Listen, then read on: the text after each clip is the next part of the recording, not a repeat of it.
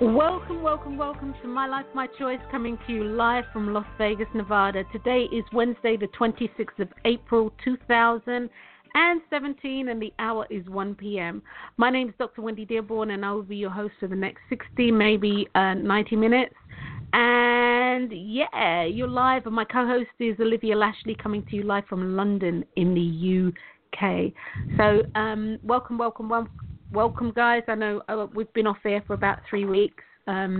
So just so you know, guys, make sure you annotate this moment. Write it down in big letters so that when Olivia complains about not having any vacation, it's annotated that she had 3 weeks. So 3 weeks. She got 1 week. There's a difference between putting it in for a holiday that you want, and your employer saying, okay, well, you can just take this day off because I'm taking it off. Aren't you lucky? Say thank you. But you didn't do any of the above. You didn't even say thank you. You don't even feel lucky. I mean, you got an extra week last week, didn't you? Yeah, and I've still got my holiday. Yes, I've still got to take my holiday as well. So yeah, I'm really grateful. No, it doesn't. No, it doesn't work. Look, when it's closed, it's closed. You know what are you going to do if no one's here? You know. But no, anyway, darling, how are you doing? How's it in your world? How goes it in your world? All right? Yeah, not too bad. Yeah. Right, one foot in front of the other. Yep. Yes. You know. Although I won't tell the joke. The joke that I sent you about the lady with the iPod. That was actually really funny. You know, that's the first thing I read this morning, and I was like, oh my gosh, that is really funny. Because I sent it to Gina, I sent it to Carl, I sent it to Donna, I sent it to Karen. It was really funny. Okay. No, because it was really funny to me. Because Patsy sent me that joke. Yeah, it's a Patsy joke, isn't it? It is so. Honest to God, so is you. That's an understatement. I mean, if anybody said, oh, and who tells you this joke? I'll be like, Patsy. That's Patsy's joke. Yeah. But that being said, because that's the last thing I read last night, because she sent it last night. I don't know what she was doing up so early, but she was up really early. Because she's on your time, which is like 8 hours. You're 8 hours ahead. So at 10 o'clock, she was up, my time. You know, but she sent that. That was too funny. That was too funny. But anyway, that being said, guys, yes, I've been away. My husband, as it is, has retired, and I mean really retired. As I keep telling him, he works for me now. Bloody hell! I don't know. No holidays, no nothing. He can't even get away from you, can he? I'm bloody hell. Never mind, Dee. I told you I got your back. You know that. Yeah, no, you can't get away from me, can you, darling? And nor do you want to get away from me. I'll be like when Auntie died, and I said Uncle was like, oh, flip me, mate. And started running. Yeah. You could hear his echoing. But no, so he retired on the 31st of March. And that's officially retired, after doing long service for the military and a long service for the federal government. So kudos to Dee, and yeah, congratulations, sweetheart. And we're going to have a really nice retirement. I mean, I'm really looking forward to it. I am. I'm looking forward to it. We're doing all this stuff in the house, and now he doesn't have any excuse. Because he ain't got shit to do. Well, he does. He obviously does have. He obviously does have stuff to do, Wendy. Yeah, he does. He's got the. He said, it's not a honey-do list. It's the retirement do list. That's what he keeps saying. But no, we're looking forward to it because some of the stuff that we've been wanting to do, time has always been. It's been a factor. And trying to crunch things in, and now we got time. Like we can walk in the mornings and all that sort of jazz, and he can get to do. He can get to do what he wants to do, and it's past time. Like he's really into photography and videography, and working 16 hours a day doesn't lend itself to doing many things. You do things that I think you prioritize, and you do things that you really want to do, but it doesn't actually lend itself to, just sort of like saying, oh, let's just take the camera and go up to Mount Charleston or to Red Rock, and it hasn't lent itself to that. And he'll be able to do that. We'll be able to do that. Part of the joys of working for yourself is you do actually get to, for the most part, because you have to do this with being responsible, but for the most part, you can organize your schedule accordingly, so for the most part. But yeah, so it's been good because we went to Louisiana, we went to Texas, out with Kojo and Elaine. We went to a wedding, which was very nice, then hung out with Kojo and Elaine for a little bit, which was really, really nice. I had a really, really nice time. And then we went to his brothers, and we had a right. It was really good. And it was really nice, Liz, because this was. I couldn't figure out what was so different. Do you know what I mean? And I just couldn't figure out because Liz, it was so relaxed. I mean, like one day we went to Natchitoches, and we just went. Let's go in the car. Where are we going to go? Let's go to Natchitoches, and we walked around, had lunch. Came back, blah, blah, blah. It was really, and I'm like, what's so different? This is really, really nice. Well, usually we go back when somebody's passed away. Oh, of course, yeah. And so the whole, even if we're there for 2 weeks, it's fraught with with everything that goes with losing a loved one, losing a family member. And this time it was literally purely for the joy of being there. And, I'm thinking, I'm in the hotel room, I'm thinking, why does this feel so different? And it's that. So that was really nice. So, it was really, and we'll be going back relatively soon. So I'm looking forward to it. But outside of that, guys, I know did you miss me? I know you all missed me, didn't you? You missed me badly. And I know Olivia did because she's not used to having this time off. So she got an extra week, actually. So I know she was really jonesing. She's like, oh, my God, an extra week. She's going to work me unto death. But no, guys, so welcome to the show. And, yes, this show is about choices. And it's also about the universal laws of attraction, the first law of attraction being that of choice. So why does God keep letting me make the wrong choices? And, for a variety of reasons, right there, that actual heading itself is so the antithesis of who I am. Because even when I was writing, it was making me cringe. But I said, I'll phrase it this way, because funny enough, I heard that phrase in the last 3 weeks. I cannot tell you how many times that I've heard that phrase, including while I was on vacation and since I've been back.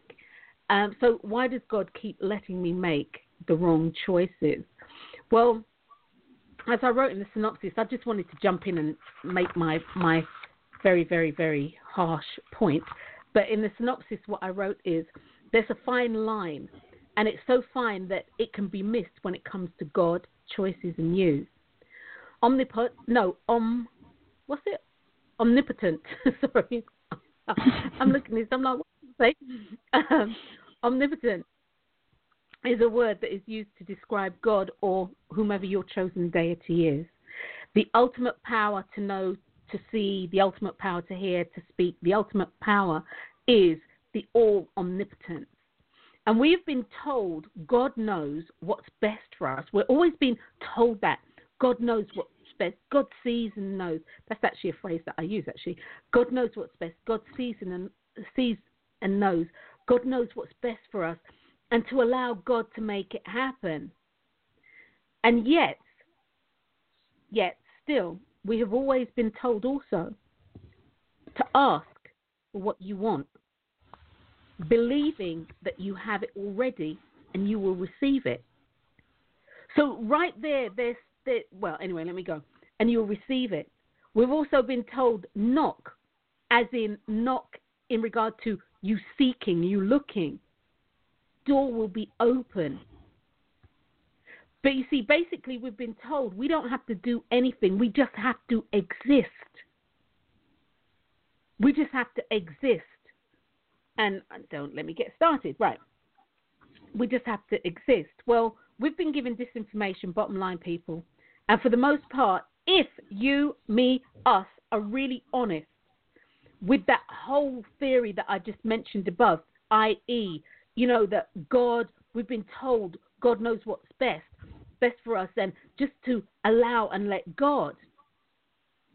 If we're really honest, if you're really honest, you'll say that your life hasn't turned out the way in which you wanted it to. And hear me clearly, the way in which you wanted it to.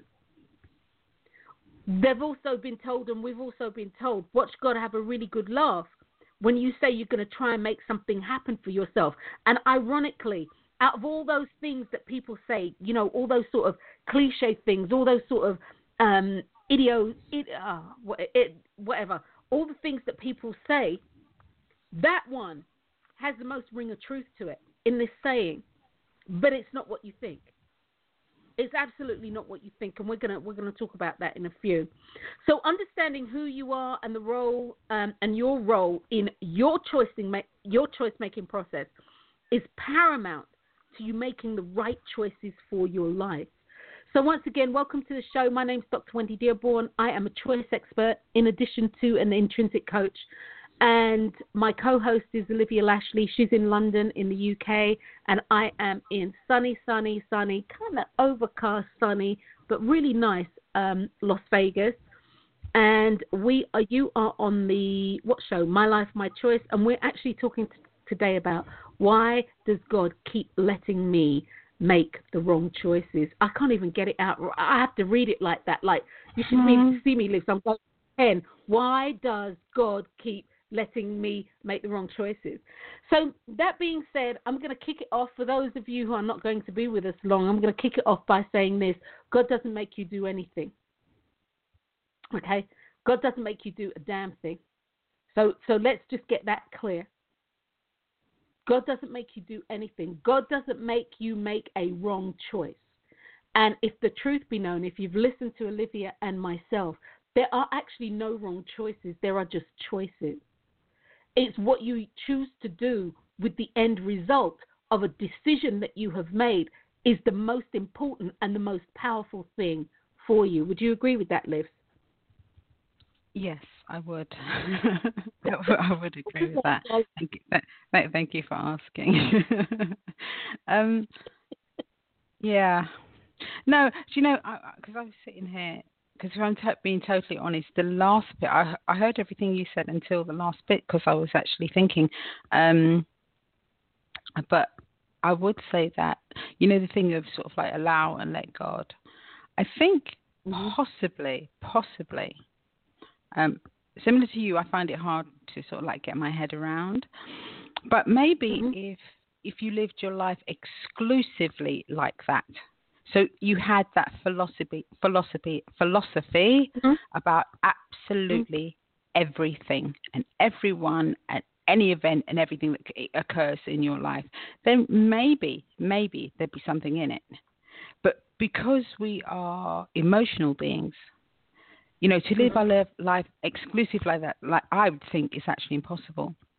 And I think the problem comes is because they, like with people who believe, live and allow and let God, that there are two sides to it, and it causes a conflict, I think, between like the faith that is in God and the ability to sort of like make choices for yourself and know that sort of like there are things that you want to do. So in many ways to say, okay, allow and let God is not having faith. Does that make sense? Yeah, of course. Yeah, okay. Of course. Oh, were you done? The end? Yeah. Mm-hmm. Okay. No, and of course I agree with that 100%, Olivia, because people will say, they'll just allow God to do, and no, they actually don't, because the reason why it's not that way is because they can turn around and say, well, my life didn't turn out the way that it is, or I don't understand why God would allow this to happen to me, or how could this happen to me? I'm a good person, I attend church. I'm a good person, blah, blah, blah, blah, blah, blah. How can blah, blah, blah, blah, blah? No, but as you said, Olivia, the whole thing of letting go and allowing God. I mean, in all the books that we have read, and all the people that I have studied and, looked at their works, what have you, and this includes Christ, this includes Jesus, guys, the people were making choices. And that's not to say that they weren't actually looking for some sort of guidance, but people were making choices. Whether you look at Krishna, Buddha, Muhammad, Christ, they were making choices. You see, one of the things about this life that we live in is to make a choice. And as you rightly said, Olivia, because people don't literally live their life that way, it's not going to turn out that way. Because there's always this sort of resistance, or there's always this internal conflict. Now, the closest person I know who has said they've lived this way is Michael Singer, and that's that book, The Surrender Experiment. Mm-hmm. And literally, he surrendered his life, but even with that, there were things that he needed to do. Mm. He had to consciously choose to surrender. You see, guys, one of the things that for me is really important, or everything I do is important, everything I say in regard to this is important. It is, Liz, it is. Is that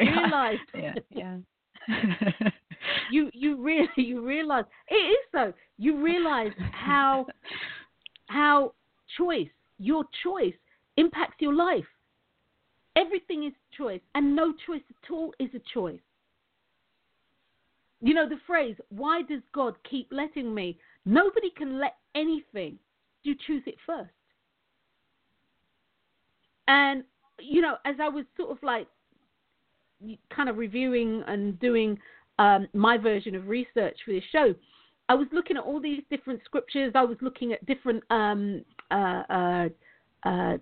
spiritual texts, blah, blah, blah, blah, blah, doing my due diligence. And what was really interesting to me is when you look at how people had taken some of the, both from the metaphysical world and from the religious world, as it were, they'd taken text. They really took the text out and they used it in a context to truly support the fact that, oh no, you need to let go and allow God.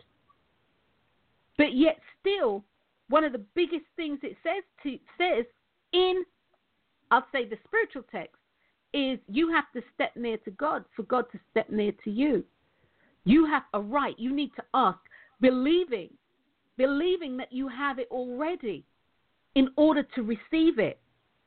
If you're looking for knowledge, you need to know what knowledge you are looking for so that you can knock on the door and find it when the door's open for you. But a lot of people, and when I say a lot of people, as my mother would say, they sit on their laurels. They sit on their esikesi. I think that was what Mum was saying. They sit on their laurels, and they're just expecting, Liz. It's like Dad's favorite story about the boat. The man and the flood, and he's waiting on the boat, and God sends 3 people, and then of course he dies, and he's a little ticked off when he gets to heaven, and like the lady, girl, I didn't recognize you. He's a little ticked off, and he gets there, and God says, well, I heard you, and I sent what it was that you needed. But you see, you thought you knew. But the name of the game is when you are asking, one, ask in the right way. And number 2, realize that phrase, watch God laugh when you try to do something, when you try to make something happen for yourself. People say that, and people say that when something goes wrong, or if people are doing something and they think it's wrong. And as I put in the synopsis, ironically, there's an element of truth in this saying, but it really isn't what you think. You see, guys, you need to know your role in the manifestation process. And Olivia and myself, we have done a show about this, several shows, and we're always talking about this. You need to know your role in your choice-making and manifestation process. You need to know your role and your place within the universal laws and how attraction works, how energy works. That's what you need to know. You see, and when I say there's an element of in that, but it's not what you think, here it goes. Know what it is that you can do. Recognize that what you do is the work in your imagination. What you do is dream up and conjure up what you want. What you do is choose it. What you do is name and claim it. What you do is stand on it. You stand on your word. And then what the universal creator does, what the universal forces does, what the energy does,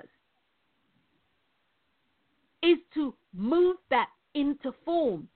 That's not what you do. But your words will, invoke it, activate it.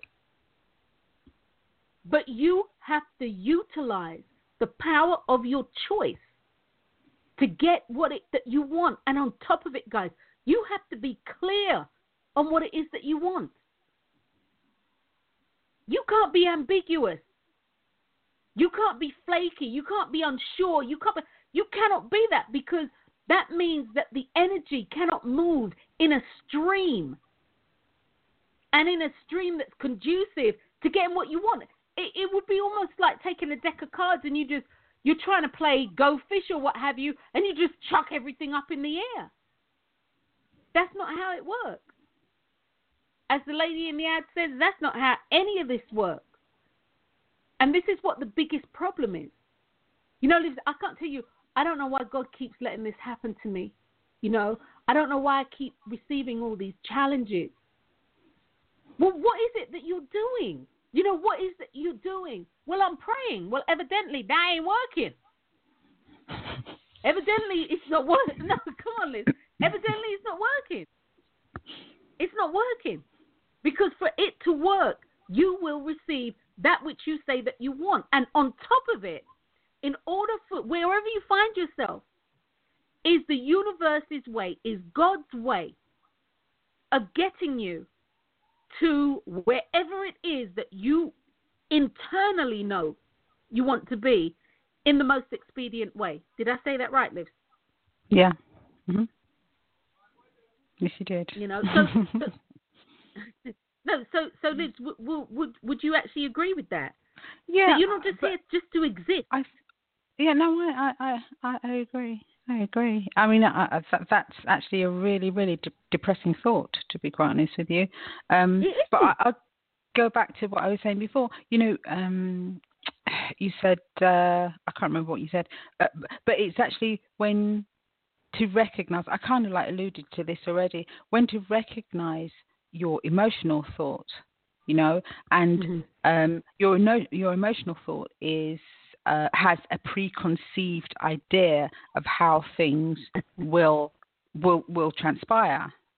And it's knowing when to surrender to the God thought and knowing the difference between the God thought and the emotional thought. Because if you don't recognize the difference, you're going to, once again, come into that conflict. Because one is sort of like bouncing off the other, and you don't know what's what and what's who. So I think when you're actually trying to manifest or pray for something, I think it's really important just to recognize the voice and to know which voice is actually the one that you need to listen to. And that choice is yours. Because you can choose to listen to the God voice, and you can choose to listen to your emotional voice. You actually do make a choice already, because they're both there. You know, they're all there. And every time you do something, you make a choice between which voice you're going to listen to. So if you can do that, you can actually also find the right voice and listen to that voice. Because if you're able to listen to both, you're hearing both. So therefore, you can actually train yourself perhaps to be able to listen to the voice. Mhm. Mhm. And that's very true. And the voice isn't the voice that's going to be scattered and all over the place and beseeching and all that jazz. Very much like your intuition.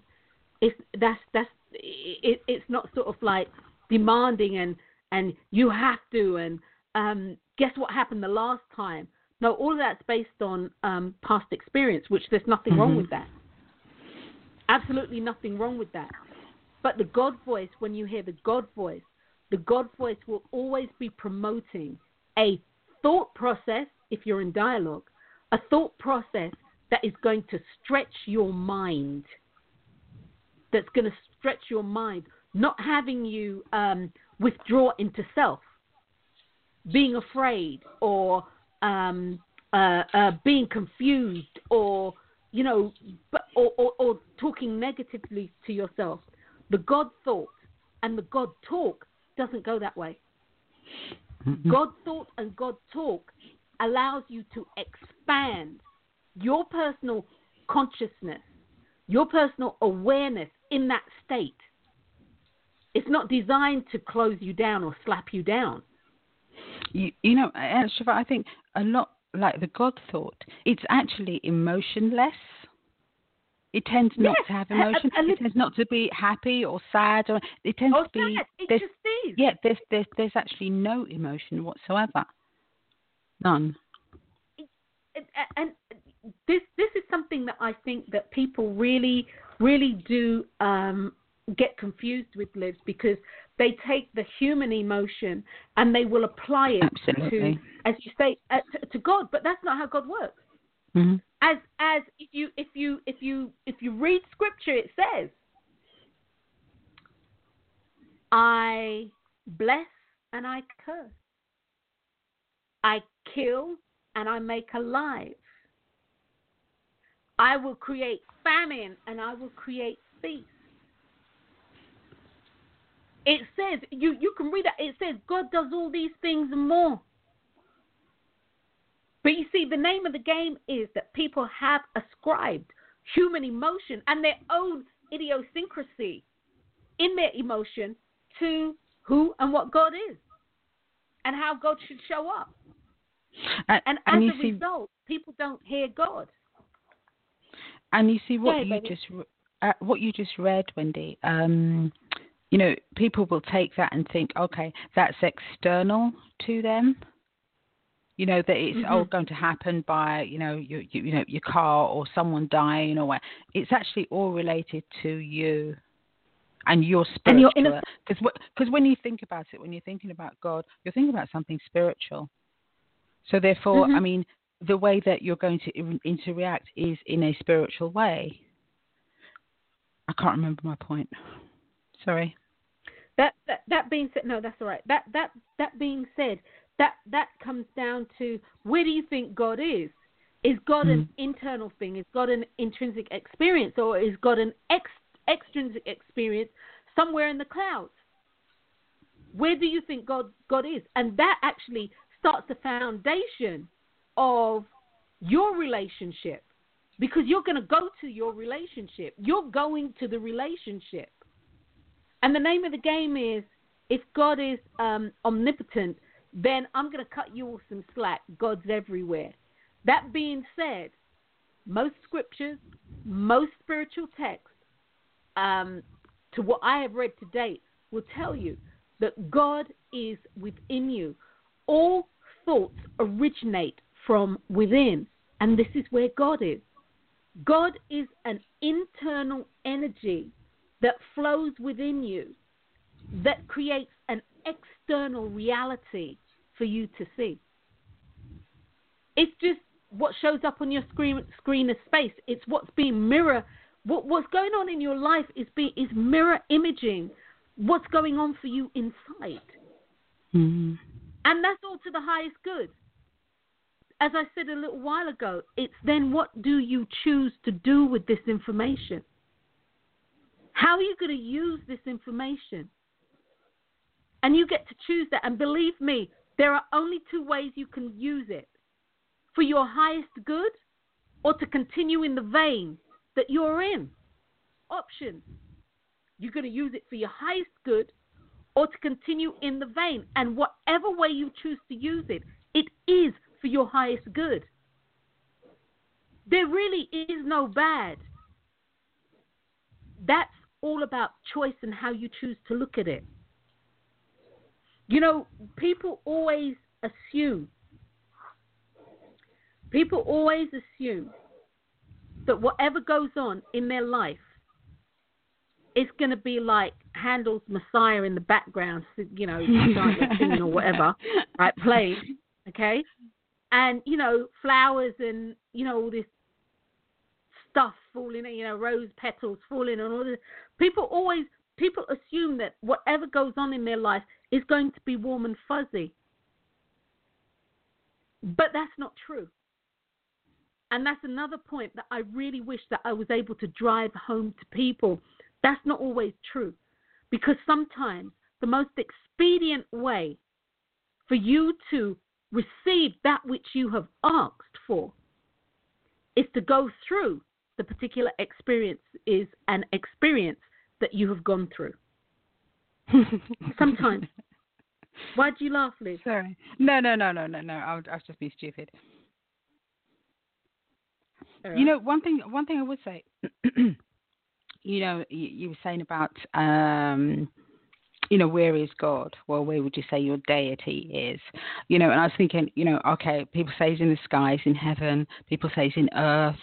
People say a lot of things, and they also say this also that you know, that he's within us.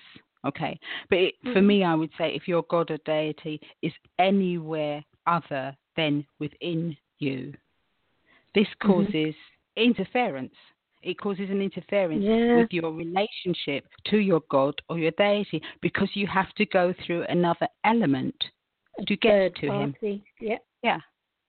And you know that causes interference between, say, like your thoughts, your needs, your desires, or whatever, and your deity, your God, actually receiving the message as you have put it out, because you're going through another element. And exactly, where in reality you don't have to, right, and that's correct. the reality. I was speaking to one of my clients, and I said to them, "You want to know why all churches, I apart from some of the mega churches like Joel Osteen and perhaps T.D. Jakes, Creflo Dollar, Joyce Myers, you know, some of the big ministries, I mean, they're absolute multi-million-dollar ministries. They're absolutely huge. But why is it that all the other churches, most of the others, I mean, I look at Unity, and, well, anyway, most of the others, they're actually, you know, they're dying.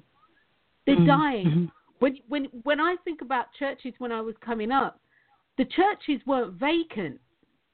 Churches weren't vacant, you know, where you start seeing the glass falling out, you know, the lead windows and all that falling out. Now churches are vacant. And it's not just the Catholic churches. This includes Protestant, Methodist, you name it, and it's shrinking. And it's shrinking. And you want to know why it's shrinking? This is what I was saying when I was in Louisiana, and actually to one of my clients when I came back. Why it's shrinking? Because they're not giving people the tools that they need to create the life that they want to live. If you have a problem and you go and you speak to your pastor, and the pastor says, "Oh, read, scripture. I don't know, Genesis 1, you know, blah blah blah blah blah, or John 1 in the beginning. Go read that. You should find some solace there." Well. Yeah, I'll do that, and I'll definitely do that. And I can only hope it will help me with the problem that I have at work. You know, you may do something more metaphysical or new thought, and they'll give you this affirmation to recite.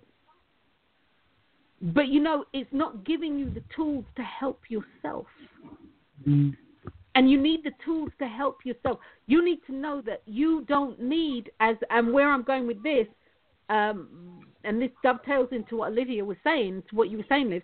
Where I go with this is you don't need a third party to talk to God. Because don't you know that ye are God? And this is something that people truly need to embrace. How can you not be? If you believe that you are made by God, you are created from God, you come from God, how can you not be a God? I'm not saying that you are omnipotent. I'm not saying that. But what I am saying is, within the world that you live in, your world, Wendy's world, I'm omnipotent in my world because every choice that I make influences how my life is going to manifest. Every word that I utter. Go ahead, Liv. You were saying that. Can you hear me? Yeah, you were saying that. So like if someone's praying or whatever, and they're meditating, affirmation, or whatever you want to call it, and things aren't going according to plan, and they're like, if God is everywhere, then why can't He hear me? Or just like I was saying before, like the interference, saying people will use different modalities to reach their God, but why can't he hear me? But the old adage of He'll meet you where you are at. He or she, your deity, your God, will meet you where you're at. So He is a reflection. He or she is a reflection of you. They are your deity is your reflection, the reflection of you, and they will copy, and they will, I suppose, try to guide you in a way that they know that you're actually able to understand. But you are in control of your relationship with God. You have to take control of it if you want to have a full-blown relationship. It's like meeting, the person of your dreams and saying, okay, well, I want a mediator sitting in front of us all of the way. I mean, what is that going to do? Exactly. What's going to happen to your relationship? Yeah. And that's exactly right. You have to you have to do for you. You see, people want to be fixed, and when people think of God being a benign God, or a kindly God, or what have you, people want to be fixed. But what they don't understand, Liz, is that you have to make a choice. It's like if you get a cut, in order for the cut to, if you need to have stitches, you're going to have to go get stitches. You're going to have to say, look, I've got a cut here, and this needs to close up, at the very least. Or this needs help in knitting together and staying closed. At the very least, you have to do your part. And as I started out saying before, which is why I do what I do, why we do what we do, it's important that you understand that you have a role in your life. You just don't exist. You just, even an amoeba knows what their role is. A tree knows what their role is. A rat knows what their role is.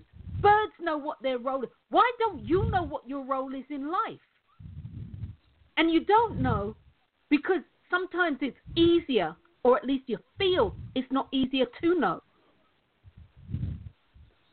But as Olivia said, your life is mirroring back to you, and you don't need a third party to do that. You have a direct line to God. It's so direct that you are a woman and a man of God, which means that you are made of God, which means that you are a God. People are always talking about they want to glorify and magnify and glorify God. Well, how are you doing that? By giving Him praise. Okay. So you praise Him. What do you think? He doesn't know who, or she doesn't know who you think God doesn't know who they are? Don't get it twisted. You're the one who's got that twisted. The universal energy, the universal creator, known to me as God, knows exactly who and what they are, who and what they're capable of. The problem is you don't know who you are. You don't know what you're capable of because you keep deferring your life. You keep deferring your life. That's why people, you know, you get people who are lives your breathing. That's why you get people who are that's why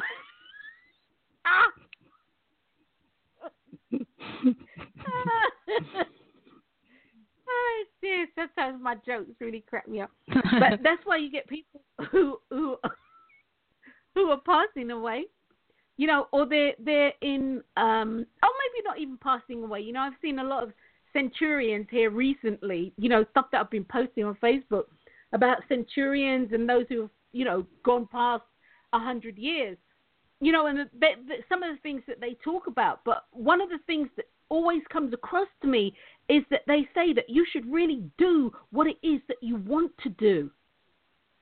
You know, do what you want to do so that you don't have regrets. Why'd you laugh, Liv? Do you know what? It was the same thing you were laughing at a minute ago. A second ago, should I say. Okay. It's just a really horrible thing to say. Anyway. You know something, I'm not sure how people really caught that, Liv. I know that. No, the point is, I caught it when. But it was for you. It was. I know. It doesn't make it. You know, tough love is tough love. It still hurts a bit, right? Well, that's true, and that's the point. Tough love is tough love, and it does hurt a bit. But you know, it's all for the highest. It's all for the highest. But people who are making their transition, they will tell you, you know, do what you want to do. Don't spend your time and spin your wheels not doing what you want to do. So, guys, it's vitally important that you recognize that it's not God that's letting you make the wrong choice. It's you. You see, as Olivia and myself have said, I cannot tell you how many times on this show, when you own what's going on in your life, the good, the bad, the ugly, the happy, the sad, everything, when you own what's going on in your life in a position of power. Now, again, don't confuse feeling in a position of power with everything being warm and fuzzy. That's not necessarily true. But what it will allow for is for you to be able to say to yourself, okay, all right, this has happened, and I can see why it's happened. And more importantly, I now know what I want to do. I now know what I want to do with this information. I now know, even if it's what I don't want, which will allow you to focus on what you do want. So, guys, it's vitally important that you come to an understanding with yourself about self. You know, do you really know your role? Do you know your role in life? Do you know the one thing that you get to do in life and you get to do in death and you get to do hereafter? The one thing. And the one thing is you get to make a choice. Choice is something that carries not just in this life, but in life. It is you. You are the sum total of the choices that you make. The sum total. And those choices remain with you here, now, and into and throughout eternity. And for me, that's really huge. That's really huge. Absolutely huge. You know, you can definitely be influenced. You can definitely be influenced by other people. But understand that you choose the influence. Understand that you choose to buy the information or believe in the information that's being disseminated. You get to choose that. And as Olivia was talking about, you get to choose that based on the dialogue that you have, the perceived, the perception that you have, an emotional intention that you approach something with. And it will create a conflict.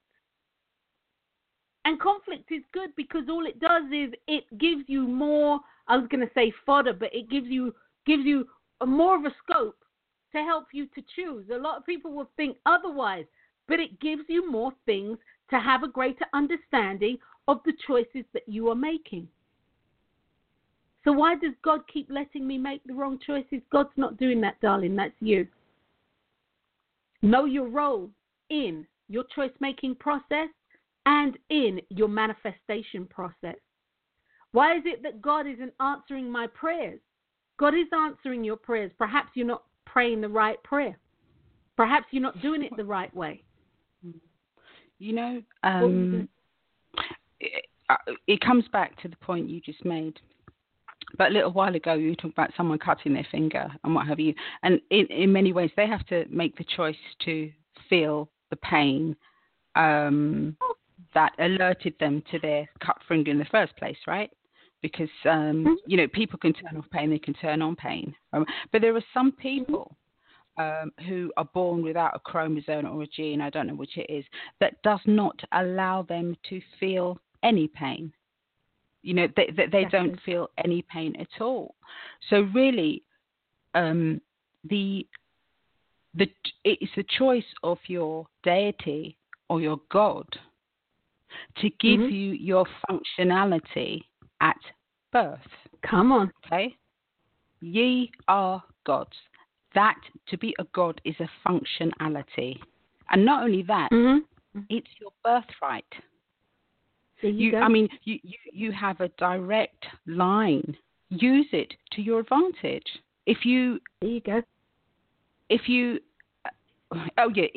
emit, if you put out that aura of feeling advantageous, not to others, just to yourself. If you put out that advantageousness, if there is such a word. You can only have a direct reflection of advantageness come back to you. That's the only reflection you can have. So if you put that out, that's what's going to come back, because God is the reflection, and you can only reflect what you are or what you feel about yourself. But recognizing that how you were born was a direct choice of your God or your deity. So, you know, whatever you choose to do, it's your birthright. Go on. And when you say how you're born, are you talking about when you first came into creation? Yeah. No, I'd say in this reality, as you were born. Okay. All right. As you were born. Yeah. Okay. All right. So guys, it's really important, as you said, Olivia, for me, it's birthright, and also to recognize that the talents that you come here with, they're all for a reason. Those are all part of the process. Your functionality. They're part of the process. Exactly, your functionality. And there are people who are multi-talented, and there are people who are not. And people will say to me, "Oh, I don't have a talent." Nope, don't believe it. Sorry. Everybody comes here with something that they are specifically good at. And it could be bird watching. Okay? It could be bird watching. You know, it can be anything. You see, what people do is they go ahead, Liv.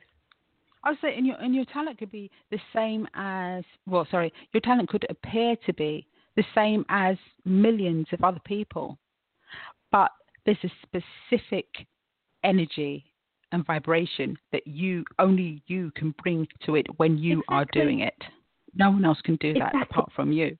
So within your environment, that energy and stuff that you put out, it's paramount. It's actually paramount for you to function. in your reality. Yeah, I'll leave it at that. Exactly. And no, and that's right. That's right. Because as it says, there's something that you are here to do, and you alone. Yeah. Only you can do it. You know, they've got millions of doctors,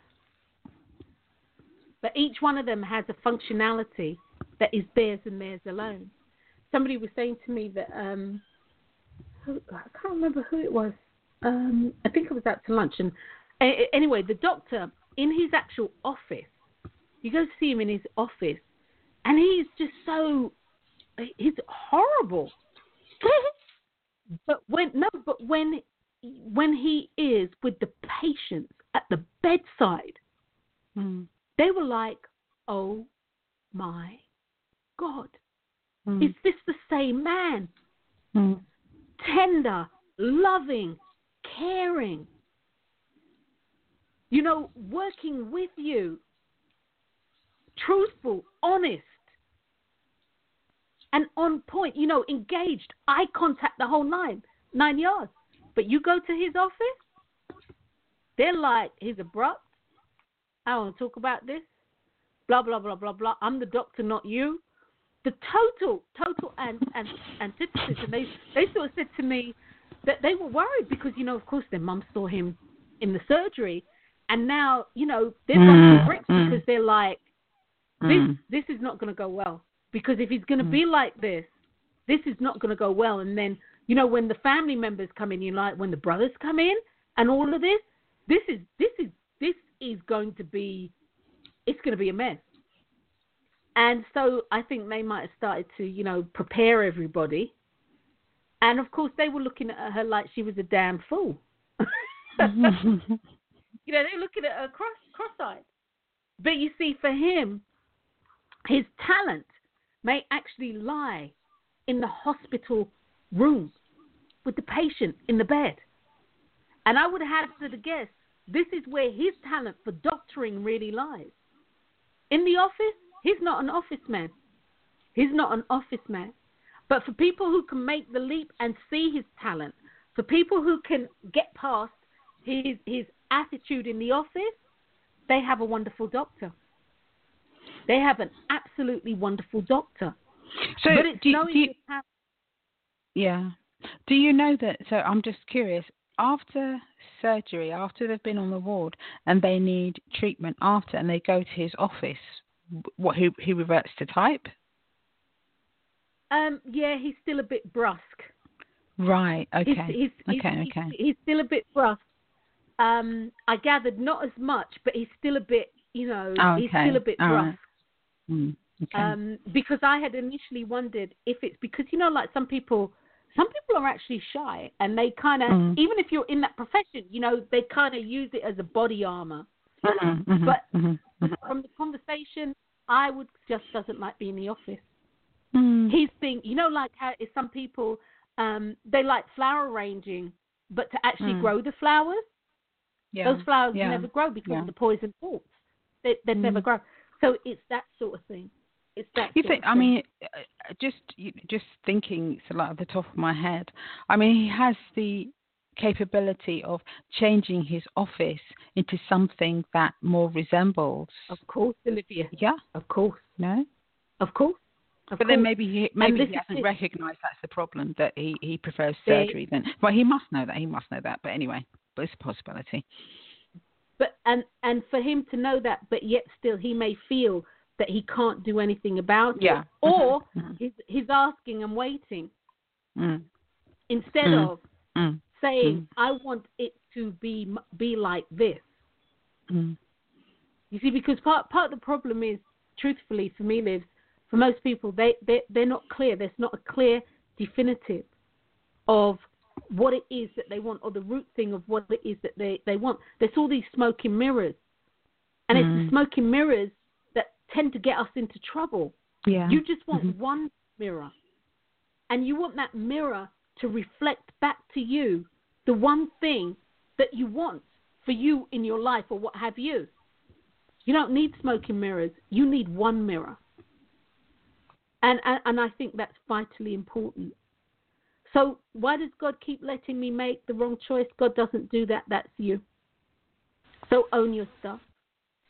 If you truly believe that you are a daughter and a son or a man and a woman of God, then recognize your lineage, recognize your heritage, recognize that where you come from, which makes you a God. Ye are gods. It says that in Scripture. Ye are gods. Why don't you know this? Why don't you know this? And you don't know this because you choose not to know this. You don't know this because you've been, or you choose not to embrace it because you've been taught that this is blasphemous. But those who have told you it's blasphemous are those who are looking for you to pay tithes every week. Come on. Come on. I'm telling you. I'm serious. So know who you are. When you know who you are, you can then proceed to get what you want. Know what your talents are. Understand that things that have happened to you to point, this moment has happened for you. It's happened for you. And as Olivia said, God is neither good nor bad. My word's not yours. That's not what you exactly said, Liz. But God is neither good nor bad, happy, glad, blah, blah, blah, blah. God, and my word is, just is. What makes God move in a way in which we choose to emotionally depict is what we choose to do. Because God says, God blesses and he curses. He kills and he makes alive. He does all these things, or she does all these things. And for me, those are the scriptures that are most powerful because they tell you things. Ye are gods. And it tells you, if I follow on with that, by your word, you will condemn yourself. And by your word, you'll justify yourself. You know, what more do you need? But in the beginning was the word, and the word was with God. What more do you need to know? Even if you took the 10 Commandments, what more do you need to know? So, guys, what I would say to you is simply this. What I would say to you is simply this. It's vitally important that you actually start giving what you want some thought. It's vitally important. You know, well, I'll say to the person I was speaking to here that I said, you know, one of the reasons why the church is dying is because people aren't being given what they need. Mm-hmm. When you can go and you can fill a stadium that houses maybe 20, 30,000 people, and you can fill a stadium as a religious entity and or as a, you know, metaphysical entity, whichever, you're able to fill that stadium because the people feel that they're going to get what they want. And what they want is a way to live their lives the way in which they choose. And that's what people want. And they want to be able to do this under the guise of spirituality, whatever that means for them. People are tired of the same old, same old. People are tired of the same old, same old. And, you know, when you listen to people like Joel Osteen and T.D. Jakes, Reverend Osteen and Reverend Jakes, T.D. Jakes, etc., Joyce Myers and Creflo Dollar and all of these guys, when you actually listen to them, they're metaphysicians. They're teaching you about the laws of attraction. And that's what they're teaching you. They're teaching you about the laws of attraction, and what they do is they use the words from the Bible to depict it for you. Words that you will understand. And that's the name of the game, to communicate with you in a language that you understand, but yet still give you the tools and the knowledge that you can take this. And if you never come back here again, you can move on with your life and have an enriched life, an enriched spiritual life, without having to come here every week. And that's what they do. You have to do for you. It's your life. All of this, it's your life, it's your choice. You live, you die. The beginning and the end. You know this. The middle bit is your journey, and the middle bit is choice. So what are you choosing to do for yourself?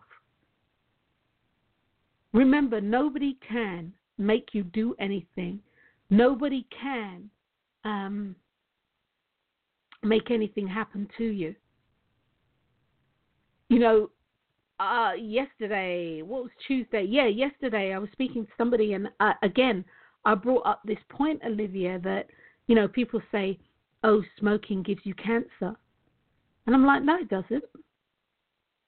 Yeah, no, they've proven. No, they haven't proven smoking gives you cancer. Because if it did, everybody who smoked would have cancer.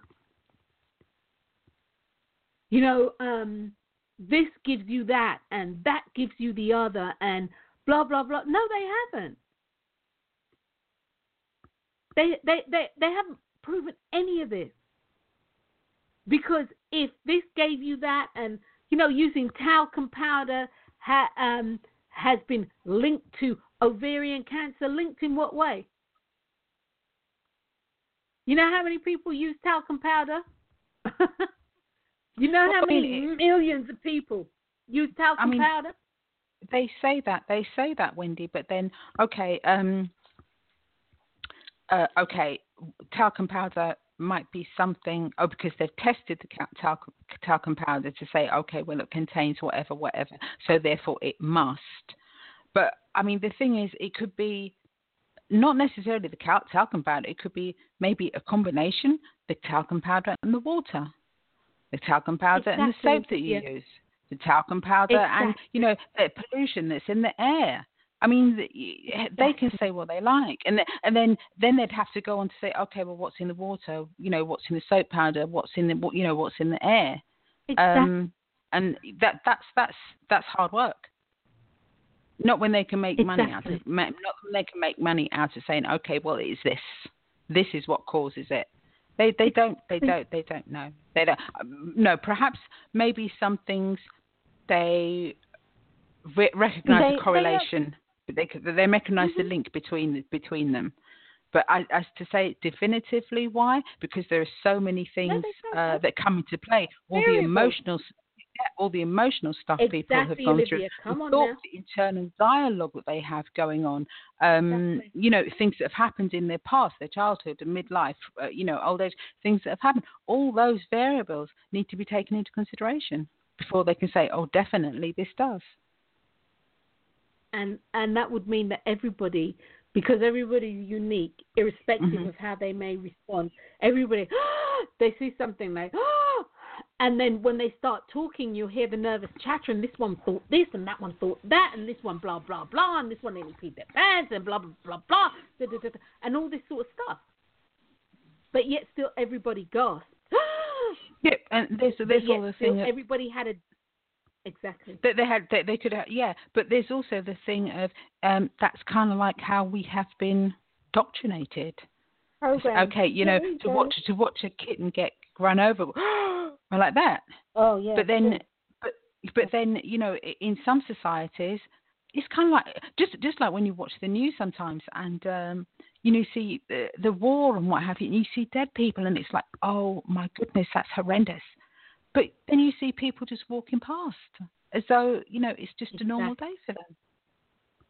Exactly, Liv. I mean, Viktor Frankl, the meaning.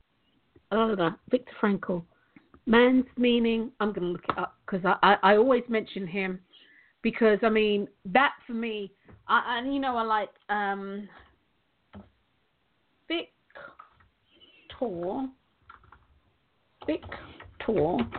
Frankl. Actually, I listened to that again. I listened to that again the other day. It's not often I listen to books.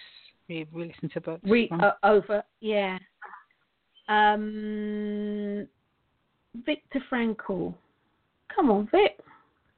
Come on, Uncle Vic. Man's meaning. Oh, man's search for meaning. There you go. Man's search for meaning. I mean, I don't know. That too is a really. I should put that on my thing for people to read. for me, it's a really good book. I mean, it talks about the power. One, it's see, I can't even get it out. Liz. It's a testimony of the human spirit, of who we are, and what we do, not just to survive, because it's beyond survival. It's about living within the environment that you're in. I think for me, the biggest thing was he had the end goal in mind, and that was driving down Wilshire Boulevard, you know, sunroof down, and you know, seeing the sun and the what do you call them, the palm trees, and he held on to that, irrespective of what was going on. He held on to that vision. He could feel it. I believe he said he could feel it. He could feel the breeze on his face. Am I right, Liz? Because I haven't read this for a minute. I can't remember. He could feel the breeze. Remember this at all. He could feel the breeze on his face. He could smell the clean air and all of that jazz. And he could literally, he said he literally felt it. However, for metaphysicians, we know that he made that claim and it could not go unanswered. He had seen the end. He was living in the end. He was moving in the end. And he was able to transport himself there in mind, in his imagination. The universal creator has stated that whatever you ask for, believing that you have already received it, it's yours. It's yours. And so it's books like that just really, in addition to the story itself was very moving, it really resonates with me. It really resonates with me. And I say this weekly because it is truly a pet peeve. You know, people talk about God knows what's in my heart. Yeah. Well, you know, that horrible thought that you had about Sister so-and-so or blah, blah, blah, blah, blah. This is in your heart. And what you don't realize is that if this is something that you are believing, you are sending out this vibration and it has to come back to you. What you send out is like an echo. It's an electric frequency. We are receivers and transmitters. And recognize when we transmit, it goes to somewhere, a radio, I don't know, station or what have you, where it gets tuned, yada, yada, yada, and it comes back to us. It's truly time to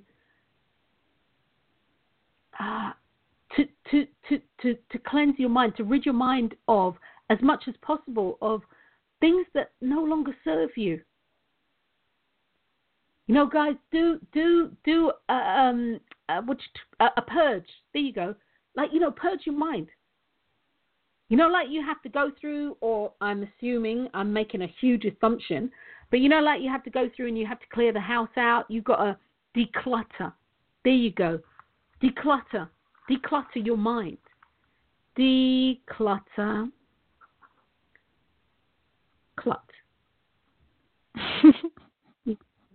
Mind. I'm writing it down. Shut up, Olivia.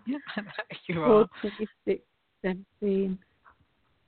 I'd spelled it wrong, but I know what it means. Declutter your mind. You know, it's really important. As Olivia and myself have said, you know, the universal laws works within space. If there's no space, nothing new can come in. In order for something new to come in, something has to go out. Something new to you. Yeah, something new to you, not in the universe. So that's a different subject altogether. That is true. Totally different. But something new to you. You know, you two things cannot occupy the same space. So if you have an emotional thought process about people, places, and things, whatever that emotional thought process is, if you want something different to happen, you're going to need to let go of the thought process that you have so that that new thought can come in and be established. You know, two trees cannot be rooted in the same spot. It just doesn't work like that. And in trying to figure out why it doesn't work like that, I'd say don't bother spinning your wheels.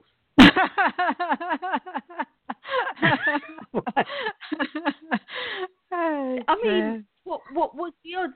I mean, come on, Liv. Why are you going to spin your wheels on that? When you can truly be spinning your wheels on creating what you want in life, unless that's what you want in life, of course. Mm-hmm. Actually, Stevie, the other day, she had written something interesting. She had asked something about science. Mm-hmm. And I can't remember the phrase that she used, but it was, how important is science in our lives? And I suppose, like, what role does it play, et cetera, et cetera.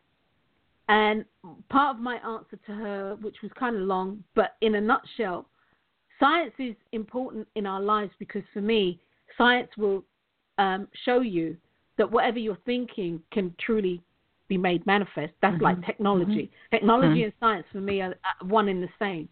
However, it's been my experience when dealing with scientists, both dead and alive, and people who do research and they're really into their research, and people who are really, and this is people who are doing technology and or anything else that they are truly, truly into.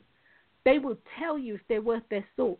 There's an element of the unknown, the mystic or the mysticism that surrounds what they're doing. You know, you get somebody who does pottery, and they'll say they know what they want to create. And again, don't get me wrong, it's not one of those, oh, you know, I just exist and it happens. No, they know what they want to create. And they'll say sometimes after they put the clay onto the wheel, and of course they start working, and then all of a sudden they'll tell you it's like their hands are being taken over. You know, people who blow glass and, you know, they make all these ornaments from glass, they'll tell you the same thing. You know, they know what they want to create. That's a given. And they'll start the process. And, you know, it's like sometimes the actual pipe that they're on, it'll turn. Or all of a sudden their breath hitches. You know, and they're not giving this long, you know, this long, powerful exhalation. And it's like, oh, okay. But you see, it's about knowing your role in the process. And again, coming back to, which is what I hadn't started out saying, but it's coming back to, you need to know what you want. The how's not your business, guys. And that's one of the hardest things, because we're always asked, well, how are you going to do this? Well, I don't know. All I know is, what is wrong with you today? Me. All I know is this is what I want. And I see it as clear as day. Well, this is what I want, and this is what I'm going to have. Before you go on, you talk about science, yeah? I just wanted to... yes. I was watching this program the other day. I think they're Gogi Indians. I may be pronouncing it wrong. I can't remember. But they live sort of like, they're far away off the beaten track. They don't have much contact with other people. I think... because I think the indigenous language is Spanish, and they don't speak Spanish. They have their own sort of dialect. That's sort of like how far removed they are. And they're on this thing of cleaning up the planet, you know, because they're saying the planet is dying and what have you. And so anyway, you know, they're in their sort of like tribal gear, and they go to see this astronomer. And he's got a telescope and this and that and the other, and you could see because the Gogi Indian was talking, and you could see there's an arrogance about the guy, right? The scientist. In actual fact, there was also an arrogance about the Gogi as well. But so anyway, the scientist, the astronomer, he got a map of the solar system out, I think it was. And the Goji said to him, "Oh, blah blah blah," and he pointed to a star. Okay, and the astronomer was astounded because he was like, "Oh my God, he's picked the only star that there is in this picture." And I mean, I looked at it and I thought, well, actually, yeah, it was a little bit bigger, but there were other things that were big as and bigger. Mhm. So he picked it out, and he was like, well, you know, he didn't have, they didn't, because he was saying, well, how do you know all these sort of things? And he was saying, you know, the forefathers have taught them this, that, and the other, and obviously they must have, you know, along the way, sort of like improvised. But what I was thinking about the science was that, you know, if those two factions worked together, you know, the science and if, you know, the New Age, yes, or Olivia. Yeah. You know, if they worked together, how much more they could achieve on both sides. Accomplish. Yeah. Mhm. Yeah. Mhm. Mhm. Mhm. Mhm. Mhm. And that's something basically when I was sort of answering Steva is what I thought. You know, when you're united, you can do so much. And again, which is why I don't believe in competition. I don't believe in competition because competition really, it to me, it undermines who you are, which is why you get most of these, you know, whoever these pioneers of, you know, I don't know, the Bill Gates, you know, the Oprah Winfrey's, the, you know, Sir Richard Branson, Elton John. You get people who are pioneers, Liz, and they couldn't give a toss what other people think. And they couldn't. They're not interested in competition. They're interested in innovation. And therein lies the difference. But you see, when you get caught up with the whole competition thing, what you're trying to do as competing, you're looking to follow somebody else's work. And that's not an original. That's not original. You're looking to follow somebody else's work. So for me, it's better you do knockoffs and good knockoffs and be the first original to do a good knockoff of, I don't know, Louis Vuitton or whatever it is you're doing. So it's really important. And yeah, I looked those up while you were speaking about the Goji Indians. And I'll watch that documentary. I must probably do that today. What was that on? Documentary Heaven, Sky, what lives? No, it's a DVD. No, it's a DVD. Okay, all right. But I'm pretty sure right. that it must be somewhere. It must be somewhere. Okay, all right. Who had the DVD? Carl? Yeah.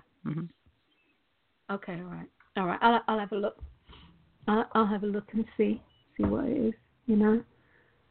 But yes, guys. So on that note,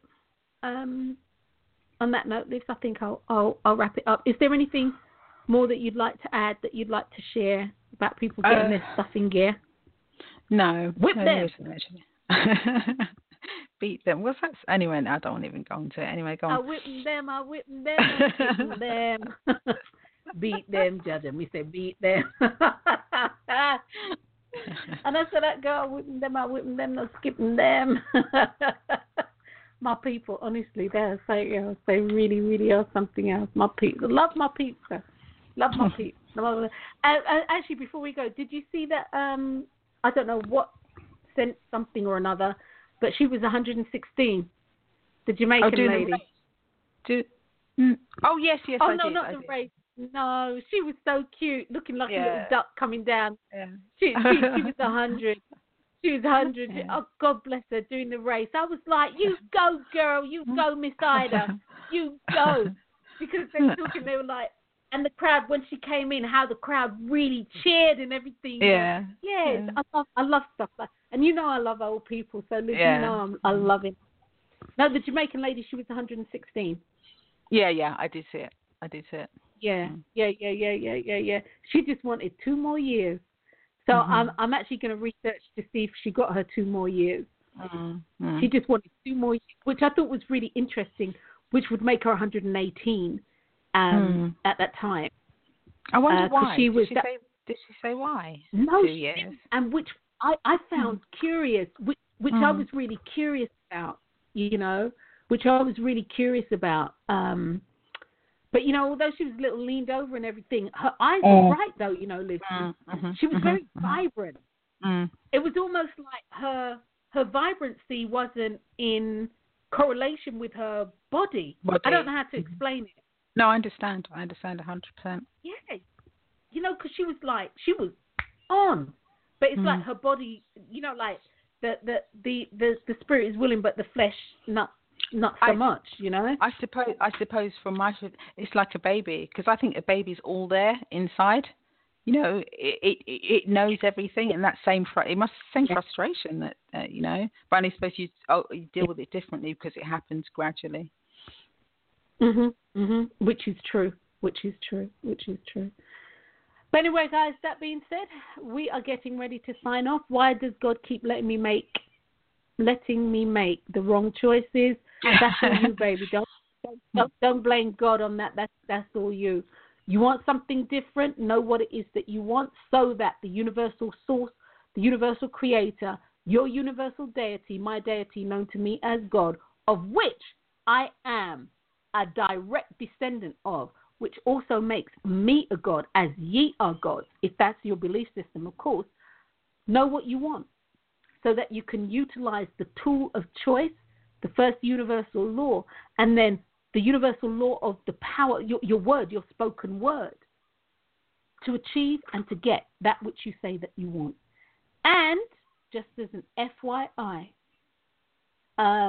in the next couple of weeks, I will be releasing a video and a webinar on the power of visualization. And this is what I'm talking about, the ability to visualize, to see it, to be in it, so that you can create what you want, so that you can have what you want in life.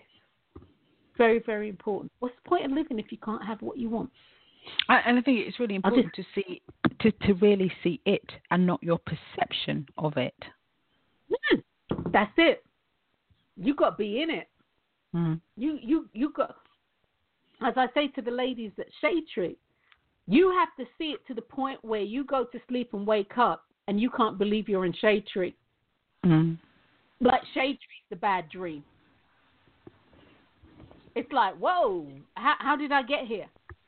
This isn't what was, this is not going on for me. I don't get this. It's got to be to the point where the realism of it, it's just real. And that's believing. Anyway, on that note. Sorry. I wonder if, so it's going, well, kind of like a bit of a tangent. I wonder if if people did an experiment where they actually honestly believed that this was a dream, the life that they were living was a dream. I wonder, I think their life would be substantially different, because one, it would take away all the fear, and the social doctrines that we've been like brainwashed with. So their life would be complete. They'd be able to do whatever they want to do. And I wonder if people did an experiment to say, okay, well, this is how we're going to think about our lives, how much their life would change. Because even like the emotional things, if you really believed, okay, well, it's a dream, it doesn't really matter, I'll let it go, or, I'm not going to dwell on this, or blah, blah. Everything would be so much different. Wouldn't it though, Liz? Yeah. It would be. Wouldn't it? It would be crazy. It would be. Say it again? No, I was repeating what you were saying. Yeah. And in actual fact, I mean, and if we think about the fact that, for us that believe in life after death, if we did think of this as a dream, we actually wouldn't be doing ourselves a disservice, because we'd know that there's something more after this. So we could actually live this like a dream, this life like a dream. And we could. We definitely could. Until somebody juck you with a pin, Auntie. No. But even then, that's merit. That's merit. Even then, with pain, it would still be the thing of realizing, okay, well, it's a dream. Yeah. So I'm not really feeling the pain because it's a dream. Interesting. But anyway, guys, on that note, I hope you've enjoyed the show and that you definitely get something from it. You've been listening to an episode of My Life, My Choice. My name is Dr. Wendy Dearborn. I'm a choice expert and an intrinsic coach. Please look out for the webinar, and we'll most probably do a show on this as well. So it'll be a three-pronged thing, a webinar about visualization and the power of visualization. Guys, it's time for you to take control of your life. Take your life back, man. Take your life back.